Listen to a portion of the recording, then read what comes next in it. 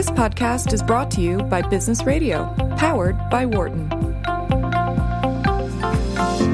Let me ask you this, Leah. Did you start by an example? Because oftentimes, when I'm thinking about doing research, I kind of get started by an example in my head, or I see something that's out there, or something counterintuitive, or something weird, and that I want to explain it, going back to your earlier point about intellectual curiosity of why we do research as academics. Was there a particular illustrative moment or example, situation that you found that kind of motivated, hey, I want to study this? Yeah, so it first of all started with the product placement problem. Mm-hmm. Right. And then I found an easy answer to why that's the case. Mm-hmm. So that kind of stopped that solution. Right. And then I came across Doritos did an interesting marketing advert game. Okay. Back, I think it may have been early 2000s. Okay. Like mid-2000s. Okay. And they created this advertising video game that was a horror-based video game called Hotel 626. Oh, wow. Okay. And they did it as part of a promotional campaign of the flavors that they were, quote-unquote, bringing back from the dead. Okay.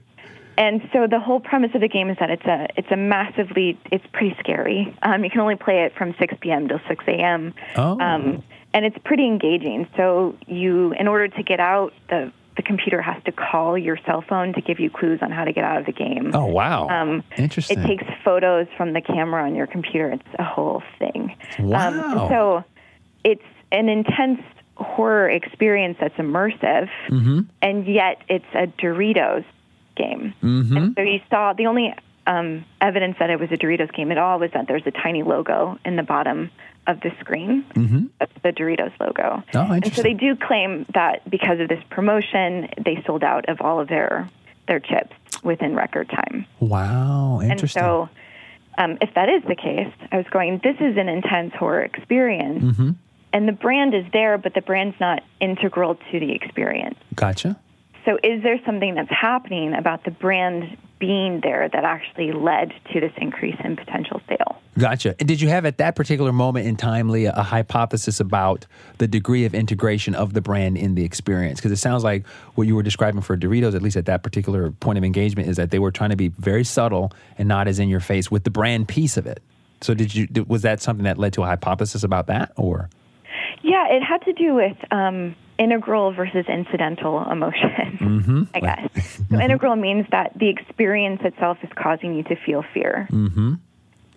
Versus I'm feeling fear and I just happen to be in the situation. Interesting. And so in my case, it would be that if the brand was causing you to be afraid, you're not going to see positive outcome from that, mm-hmm. because then it becomes an avoidance tactic. I want to avoid this brand that's causing me to feel bad. Mm-hmm. But if it's incidental, I've suddenly got this feeling of fear. I probably want to cope with it in some way. Mm. In which case, having the brand there may have been a way for people to feel better. It's interesting. So this is interesting. There's 2 points here that I think are very interesting in this research, Leah. And that is, one, to say that if the brand is causing the fear, then there's no way that the brand can be a coping mechanism. So that's out. Sort of immediately. But I love this point that you're making. And that is that if it's an incidental experience of fear, then what can happen is the brand can help you cope. And what's beautiful about that, I think, and I want you to explain this a little bit more for our listeners, is the fact that there is something about brands that give us comfort, that reduce, uncertainty, that make us feel better. So as if it just so happens that the brand is there, then it's kind of like the first thing that I can go to cope is that brand. Is that the idea? That was my idea, yeah. Wow, that's exciting. I mean, everybody has ideas, but yeah, but I love that point though, because people often marketers, consumers, they don't understand the power of the brand. If you don't understand that a brand is a meaning system that allows you to have these feelings of affiliation, you would never understand that it's a possible kind of coping mechanism that could be powerfully leveraged in the context of this type of advertising analysis, right? Yeah.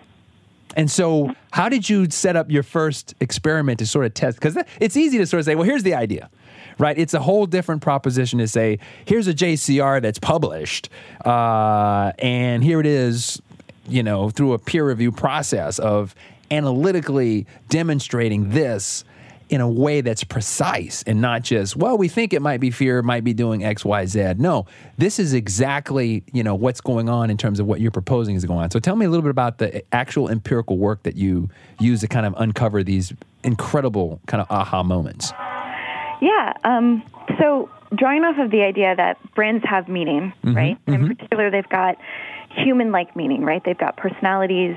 We build up an entire relationships potentially with them. So drawing on that, that's the power of the brand in this situation.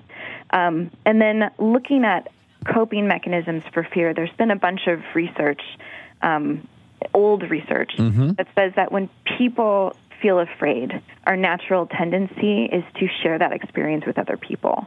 And so we have this drive for affiliation when we're afraid. Yes. And this is, I love the point that you're making here, Leah. This is kind of the power, right, of when you go to the haunted house, you don't, you go with a group of friends and all of that, right? Yeah, and even if you go alone, you end up with friends. Yes. Interesting. So as that evolved, then how did you start thinking about, now how am I going to translate this into something that, upholds the scientific testing process? Scientific method. Yeah, the scientific method, right. Yeah, so you can't just throw fear as the only emotion, because there are a multitude of emotions that could potentially have this affiliation outcome attached to it. And so what Joey and I did, Joey Hogue is my co-author on the paper. And fellow, I got to give props to the University of Florida, so a fellow Floridian as well. So absolutely, because I did my PhD in University of Florida 1995 to 2000, so nice. I didn't exactly overlap with Joey, but we bleed Gator Nation, baby. Sorry, I just had to put that out there. Affiliation. Yeah, very cool. So, but this is very critical, Leah, because now you're saying, listen, I can't convince people fear is driving this unless I can show that there are these other things that are also emotions, but it's not these other things. Yeah. And so we chose both positive and negative emotions. So happiness, excitement, sadness, and fear were our main emotions that we randomly assigned to participants. Gotcha. Because sadness could trigger coping as well, right? That's your point. Right. Sadness is, I'm feeling sad, maybe I want to be with people, right? And you don't want to be, you have to cope with a negative emotion. But sadness could be an avoidance emotion. I want to draw in on myself as opposed to be with other people. And so that leads to a good sort of foil or comparison condition. And also when we think about emotions, we can think about high arousal and low arousal emotions, which is why we look at excitement as a high arousal positive emotion, like fear is a high arousal negative emotion. Gotcha. Sadness and happiness, positive and negative low arousal emotions. Gotcha. Wow. Covering all the orthogonal dimensions of the construct here. I love it. So that's cool. So how did you elicit? So I guess the experiment now incidentally elicits these emotions. Yes? Yes.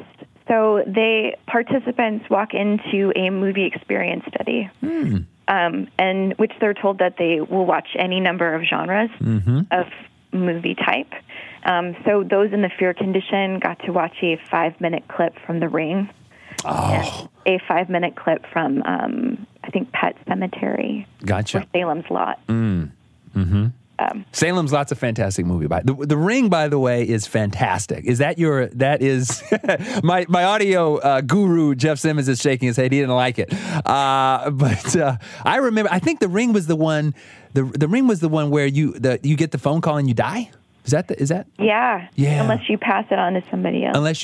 And I remember watching this DVD, Leah, and I think at the end, if you watch it all the way through on the DVD, on the extras bonuses thing, there's this really cool part where it's just a bunch of silence and you're just watching it, and then there's this loud phone ring. And I remember just like a random, and I remember you think it's your phone and you literally just jump out of your socks. That's an amazing Easter egg. It is. A lot. Yeah, it's very cool. But so they went to this thing, I'm going to see a movie, and it's going to be a lot of different types of movies. Here's a movie, and I either got in the fear versus sadness, or the fear condition. I got The Ring or Pet Sematary, I think was the other one, right? It was 2 5-minute clips, so 10 minutes total. Gotcha. From The Ring and Salem's Lot. Gotcha. For the fear condition. For the fear condition. Got it. Mm-hmm. And sadness, they watched The Champ, which is heartbreaking. Mm-hmm. And I Am Sam. Oh. And then excitement, we did, I think, Night and Day and Mr. and Mrs. Smith, the action scene. Oh, yes. And then happiness was Friends. So they got to watch some comedy there. Gotcha. Yeah. Okay, so they watch the movie, then what happens? They watch the movie, they answer some questions about the movie experience to sort of go with the cover story, quote unquote. Yes. And at the beginning of the study, though, the experimenter put a brand in the room with them, and it was a brand they'd never seen before. Wow, interesting. An unfamiliar brand. Okay. Because it takes time to form attachment, and we wanted to see if we could facilitate the creation of brand attachment given a fear experience. Oh, interesting. So they've never seen this brand. It's just there in the room with them. What is it? A brand? What's the product category of the brand? So it was a food product. Gotcha. And it varied across the studies. I think we had sparkling water and a sparkling beverage. Gotcha. Chips and candy. Gotcha. And so it's a brand I've never heard of. I've just watched the movie. It's there in the room with me. Then what happens? Yeah. So they then move on to the brand experience study, where they were told before that the brand was there to be reviewed later. And so it was in the room so they could move forward to the next study without having to be interrupted. Got it. Basically. And so then they were instructed to review the brand. And they answered questions about their attitudes, but also how emotionally attached or connected they felt to the brand. Wow. Yeah. Okay. And then the outcome is that is the outcome you're looking at. Did fear in the context of this high negative, high arousal construct produce more affiliation than the other three conditions? Right. Wow. And luckily, that's what we found. Wow. It's like literally haloing over. But it's haloing through, you probably measured this, right? The need to kind of, how did you capture, what was going on in terms of after they experienced this fear, this high arousal negative fear, that they are actually needing to affiliate, needing to cope? Yeah, so we actually looked at the perception of shared experience, which is the outcome of affiliation. And so we asked them questions like, I feel like the brand was with me during this experience. Oh, interesting. And I think 3 questions that all loaded on the same idea. Gotcha. Of sharing the experience with the consumer. And so, yes, we found that, in fact, the perception of sharing the experience increased in the fear condition, which led to higher emotional attachment, but not necessarily attitude, which we thought was really interesting. Oh, that's interesting. Now, talk a little bit about that.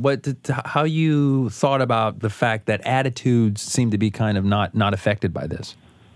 Right. So we were looking at, attitudes are more cognitive, where you have to have experience with the product before or with the brand. And so attitudes might not necessarily change because this is your very first experience with the brand.